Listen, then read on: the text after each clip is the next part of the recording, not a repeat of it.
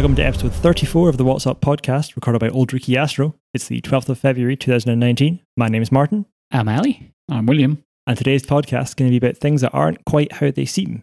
And this podcast is one of the things that isn't quite how it seems, because there are, in fact, 4 people in the room this time. Hello, everyone. Hi. So this is Duncan Forgan, who used to work with ourselves here at the ROE and has since moved on to Pastures New. What are you doing now, Duncan? So I'm still finishing up a job at the University of St Andrews. I'm about to leave academia for industrial pastures. Ooh. I see. Yeah, exciting stuff. But I'm also into podcasting too. And we've just started a podcast, myself and a few buddies, called The Science of Fiction. And in each episode, we take something that's in science fiction and try and find the science underneath. So we're a couple episodes in. We did Thor's Hammer for the first episode, which was a lot of fun. Trying to find any science in there at all when it's like a magic weapon. I have listened to this episode. I did enjoy it. Good, thank you very much. I haven't done episode 2. What was episode 2? Episode 2 is about time travel. It's quite a good one. Excellent. And we've got quite a few more coming up and some really interesting ideas. So I'm looking forward to sharing them with you all. Excellent. Well, I'll be sure to put a link to your podcast in the show notes so everyone can move on from this once the episode's done. Yes, and we thank you for all the bribes of beer that you have provided. Oh, no, there's no bribery. No bribery. Perish the thought, perish the thought. You guys got bribes and I did. Are you taking requests for which movies to Oh, yeah. debunk? If there's something you want us to talk about on the show, then we'd absolutely love that. I have a couple. Geostorm. What's Oh, Geostorm? no. It's You've not seen Geostorm? Oh, it's wonderfully bad. Really? What's it about? I've been encouraging people to watch it because it's a way of going, this is how not to science anything. But it's like, the weird thing is, it's a movie with Gerard Butler. And That's all you need to say. You can stop at that point. There's a little grain of truth to it, because right at the beginning, they're like, the global crisis with climate change is so bad that all the countries had to club together to save ourselves from ourselves, and they spend loads of money. Mm-hmm. But instead of doing sensible things, they build this giant shield of satellites in orbit above cities, and the satellites are capable of shooting nukes into hurricanes that make them vanish. And it's magical magical. of that nature. It's magical nukes because they have ones for good weather, ones for bad weather, Yes. ones that dissipate wind, ones that create ice storms. Yes. And I have many questions about how that you could even build something like that in low Earth orbit. Wow. So there's Yeah. some fun stuff in there to get stuck into. And they're like the banks of space shuttles they have lined up. There's like 30 space shuttles already ready to launch, all lined up right next to each other. Yeah. Okay. And then, Was this in the cinema? Oh, it yeah. was. How did you both see it? Like, no, not in that. No, I paid. Why? I paid money to choose? rent it because I was like, I watched this movie, so you don't have to. When I gave a talk, but I sometimes feel like bad sci-fi is healthy because it allows your brain to go, really, would that work? Well, there's something to be said for like your Mega Shark, Giant Octopus films Which I have not seen. because they remind the listener or the viewer that science fiction isn't real. There's no such thing as these ridiculous things. There's not Sharknadoes. Apparently there isn't. I confess I haven't seen that either, or that Meg one, the more recent giant shark. No, Oh, dear. I generally don't go in for these sort of things.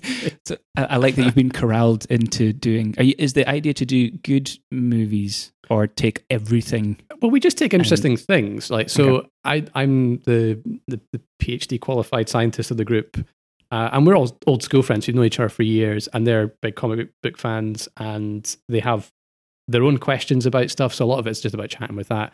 We're also 3 very tired dads. So there's a lot of dad chat in there as well, and some very poor jokes. If you like poor jokes, then come listen to us. We're terrible. Yeah. So we had fun at a talk recently. Well, when was it? 2 years ago, when we did the movie Flash Gordon. Oh, and yeah. They screened it at the Cameo Cinema, and we had to give a science talk after the film. And we went, there's no way we can like debunk this movie because it's all bunk. So we tried to rebunk it and go, right, let's assume Flash Gordon's correct. And then we had a graph with Brian Blessed's wingspan to mass ratio. And we were trying to work out whether or not he'd actually be able to fly. And I was talking about Ming's ability to not replace the moon, which that's the apocalypse scenario in Flash Gordon. I need to be reminded He of sends this. the moon into the earth, and at the end he dies, but he doesn't die and go, just before I go, I'm going to put the moon back. So we had fun talking about what would happen with the moon like being parked like next door, and the mess that would ensue. So Wow, okay. there was some pain, but that would be a fun one to see as well. Sorry, I'm rambling. That's good though. That's the kind of thing we're talking about. It's like taking the consequences onwards, and seeing like where the bits are good and where the bits are bad, and then how you can make a science fiction film better Yes. by adding more science. Which And that's a good example. I think right? it's quite healthy. I'm also scared because the three of us have never brought out maths and done pencil calculations to work stuff out yet. And then you're like, well, I actually did this. And like, well, I'm not ready for that with the podcast. It's too much like hard work. I've only done it once so far. I haven't done it much times yet. But That's cool. yeah. What else is not as it seems, Martin? So I also heard there's some talk about one of our favorite recent object discoveries, Ultima Thule, however you want to call it. Why is that not what it seems? Well, this is coming hot off the back of our last episode where I confidently said, "Yay, it's a snowman," and it's not a snowman anymore. No, but it was fun because this is literally the next set of images that have been downloaded from New Horizons. If you missed last month, it's this very remote object outside the orbit of Pluto, a wee bit further away, that New Horizons sped past at New Year. And it's sort of a pristine object, but it's also a bit weird and wonky. And there was huge speculation about what shape it was. And the latest results from the very first flyby images were it's like a snowman, and it's two spheres, well, almost perfect spherical, icy things stuck together. And it's very interesting. And it still is interesting. But they got some more data. As the probe was leaving very fast, there was like a flash of this thin crescent of Ultima Thule, and it was obscuring some of the background stars. And that seems to have been enough for them to go, yeah, it's not even close to spherical. So it turns out we've been a little bit fortunate in that we've seen it kind of flat on, but it turns out the Ultima, the fatter of the two lobes, is actually... What did you call it, Duncan? It's a minstrel, right? It's a galaxy's minstrel. It's the exact shape of a minstrel. It's a huge piece of chocolate. Yeah, it's a big spinny It's looking not chocolate. Like Just- yeah. I think we should just clarify that. How do you know that? That's very true. I don't know. It's the density thing. We'll come to that. density We'll thing, come to that in a minute. That's a good point. Okay, stand corrected. You have scienced well. So yeah, this thing, it looks like a skipping stone, and it turns out that the head bit is more spherical, but it's still flatter than people had suspected. So it's not even close to being a snowman. It's more like a standing stone with a pumpkin on it or something, or a minstrel. But yeah. It was. So that's already changed, and that was only the next set of images to come down, and we've still got about 20 months left of data. Yeah. So this will not be the last you've heard of Ultima Thule. Because they haven't got any images of the closest approach yet. They sort of done like a getting near and a past the other side kind of image, but I haven't seen this is as good as it gets kind of, because you'd have thought that might be the one you go for first, but they're kind of... I wonder if they're just waiting until they've got the data really clean and they've processed it really nice. Somebody's got it on a laptop somewhere. Yeah. And they'll probably pass it over to sort of the teams of amateur artists who then kind of accentuate some of the better features and exaggerate things. Not exaggerate. Photoshop. Bring out, enhance. Bring out detail. Yeah, bring out maybe details. so, Like yeah. you do with Juno, right? Hubble does that as well. Yeah, they had landscape artists in, I think, with Hubble images to just get the color palette tuned, just so your brain goes, oh, I get it. Yeah. You're not actually changing the science. You're just allowing our own eyes to better process the science. That's how I see it. I remember reading a thing that said we're better with the color green for judging distances. So, looking at some distant hills, which I can currently see out the door, that does make sense, I guess. So there's the pillars of creation, apparently that green and the fact that they point up the way was specifically chosen by an artist who knew better than the scientists who were working on the actual data. And that's one of the reasons why it's been more iconic than, say, Spitzer images, which are still really pretty. Yeah. But they haven't been quite fine-tuned to the right color and then palette. You could have a big debate about apparently Webb's getting the same people back in for the Space Telescope Science Institute, or not the same people, but more experienced practitioners. What's the launch date for James Webb? 2021, I believe. Yes. Okay. Yes, definitely. It is.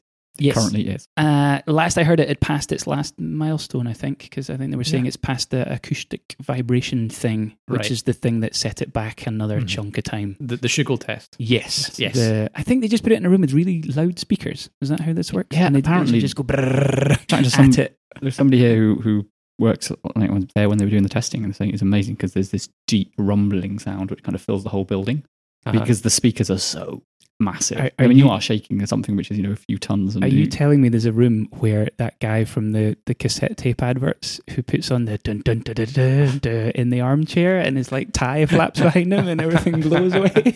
Are you saying there's a room where you could do that for real? I'm sure somebody's crept in at night and slipped in their favorite CD and just melted their face. I have a new email request for the people in charge of that particular chamber. Oh wow, that would come on, that'd be amazing. So yes, I think Webb is still on the way, and haven't heard any warning noises or anything from their press office. Okay, good. So I think that's a good thing. We've gone on a tangent here. It's a nice. I've been making the connection to Webb with the moon landings, and I know that sounds a bit. No, don't go down that road. That's another tangent. But the moon landings was a nice. So we're going to do that, and then it's the engineering you need to get it done. And so Webb is very similar in that we're going to do that, and the only way to do it is to go into space and go into space big. Here's how you do it. So it's that trying to find that sort of connection to crazy big engineering projects. So are you saying we're going to land on the moon before Webb launches? Is that kind of what you're? I think China will beat us to that with their and I'm not by 2021. They have their sample return thing coming soon, so that could be fun too. But yes, you're right. I've gone slightly off topic. Rein him in. Even the topics aren't what they seem today. Yes. So yeah, I mean, even Ultima Thule's name is now up for grabs, I think. Yeah, so I was looking into this, and there's been a bit of a debate on Twitter that some people might have been following. So Ultima Thule? I think Thule is the official pronunciation that I have been hearing. Ultima Thule comes back to us from Greek and Roman times, and it's a mythological place far away to the west. It might have referred to the British Isles at some point before they came to us. Really? A distant frozen island.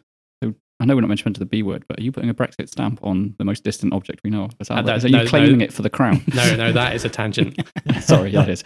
Right. So this mystical island was kind of co-opted by the Nazis as the mythological site where the Aryan race was born. That's the alleged link. So brand equals tainted now. So this is the question, which is, for whatever reason, the people involved in the mission have named the thing Ultima Thule, probably without even being aware of this, right? Although there's been some suggestions that some people were aware of it and just kept their mouth shut. I'm not going to say anything anywhere. That's an allegation. But the question is, even if you didn't know and you know now, what do you do? Do you change the name? Which always makes it a bigger deal. Make more of it by doing that. Yeah.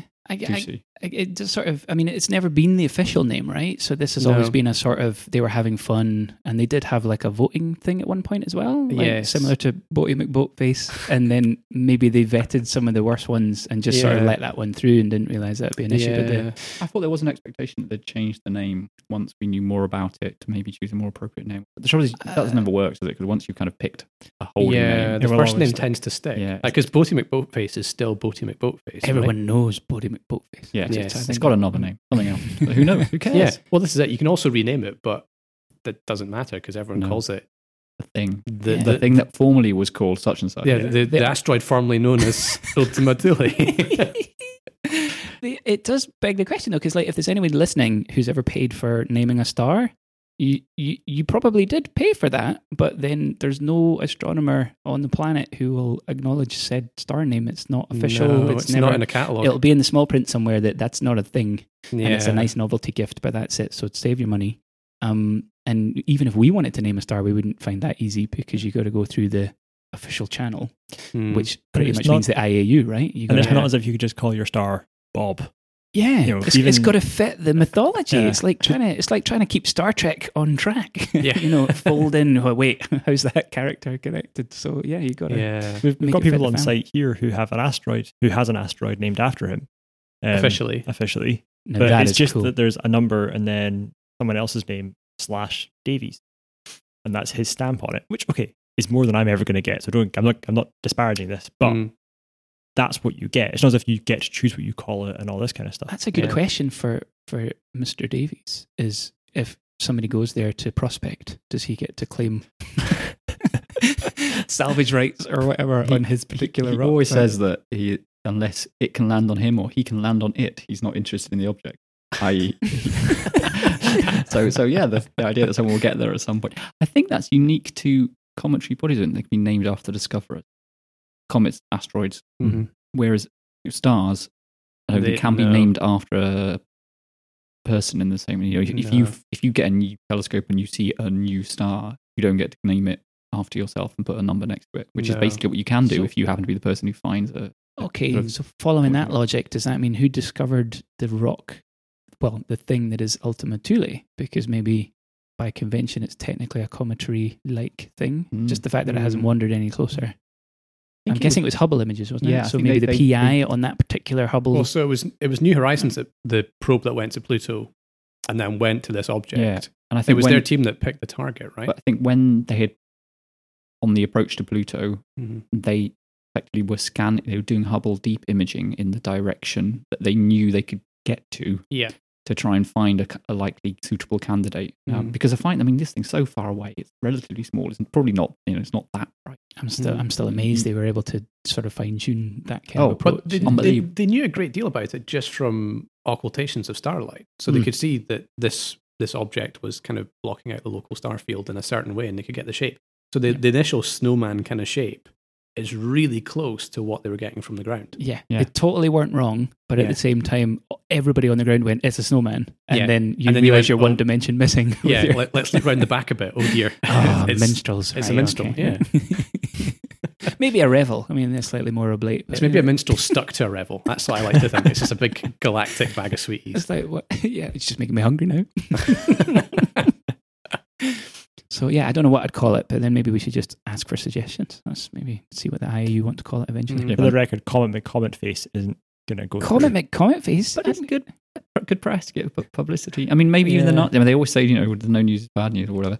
That if you went down the Nazi comet route, at least everyone's going to hear about it. I'm going to walk us back from that particular line of thought. So things that aren't what they seem. I believe our own Milky Way has come up in the recent conversations about not looking how it seems. It's been a wee bit twisted. Apparently.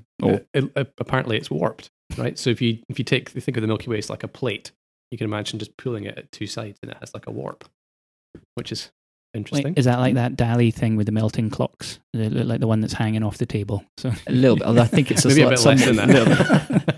So that's quite a severe warp. Yeah.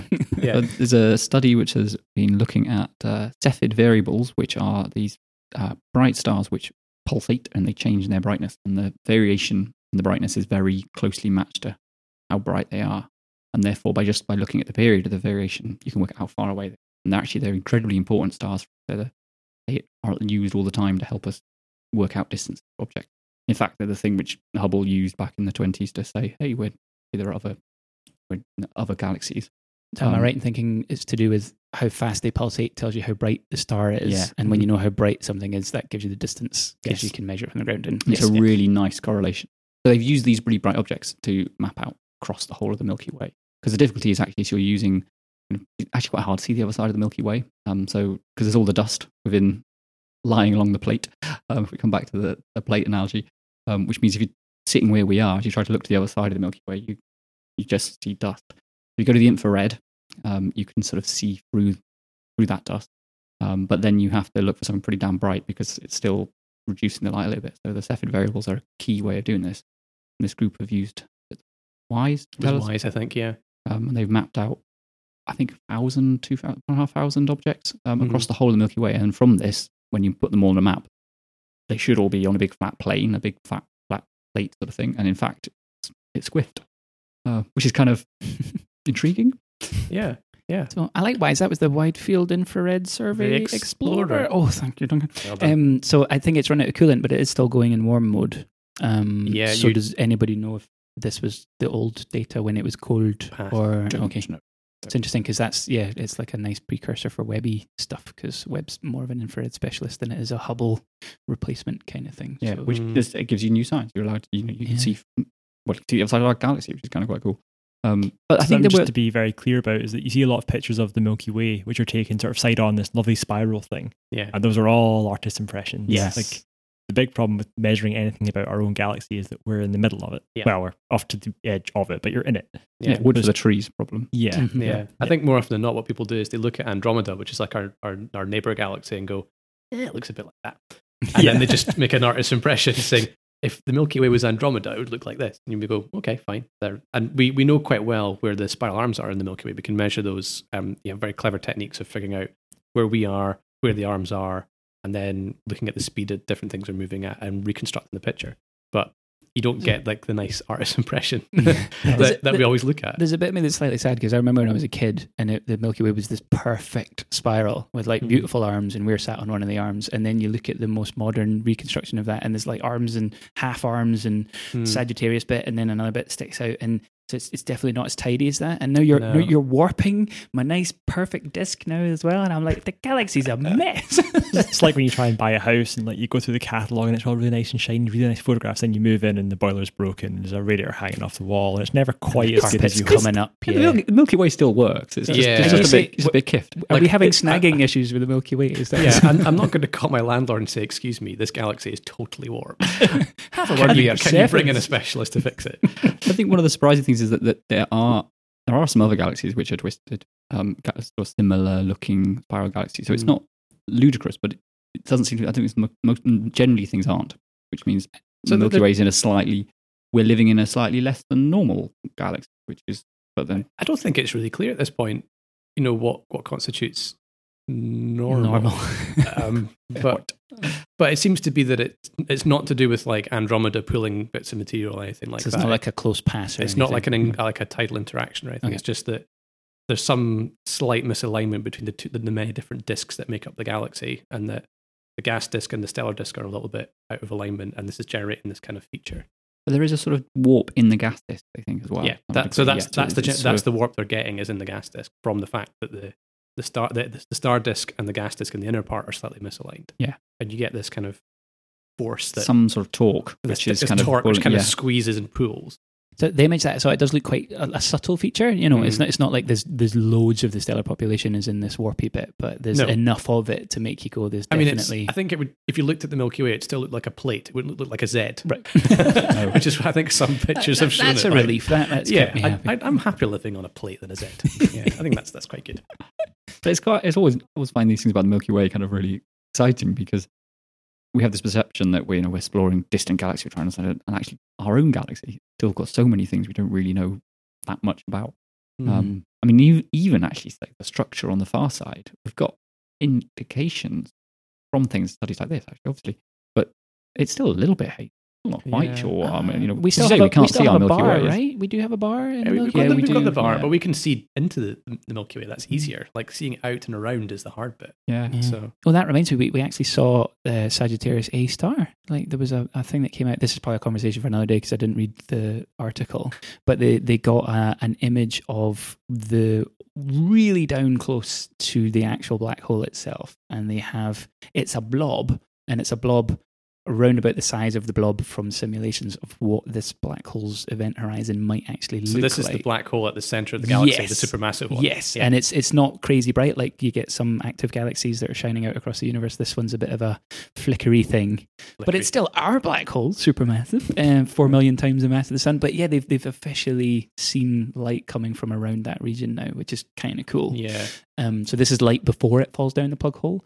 And then we still have the event horizon data to come. That was the team that were observing. Yeah, because that's going to be this year, isn't it? So yeah, that was just, and whether, annoyingly though, it kind of looked like what they were expecting from the simulations. So it doesn't fit in with the topic for today. Exactly as things that right where they're supposed to be. Yeah, that's because it's linked with general relativity, which seems to always be exactly as we expect.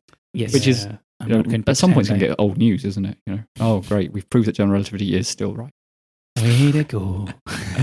Yeah, well done, Einstein. Yeah, but we discussed minstrels, we've discussed galaxies and Milky Ways. For one, I'm getting very hungry. So, I think we should call it here. And don't forget to check out the Science of Fiction. The Science of Fiction. Podcast. If you look us on iTunes, The Science of Fiction, you'll find us. There's a picture of my face. So and my co-stars, Stu and Stoby. So you'll be able to tell us from there. So if you see three sort of geeky looking nerds and a stellar background, then that's us. Well, thank you very much for listening. Cheers all. Bye.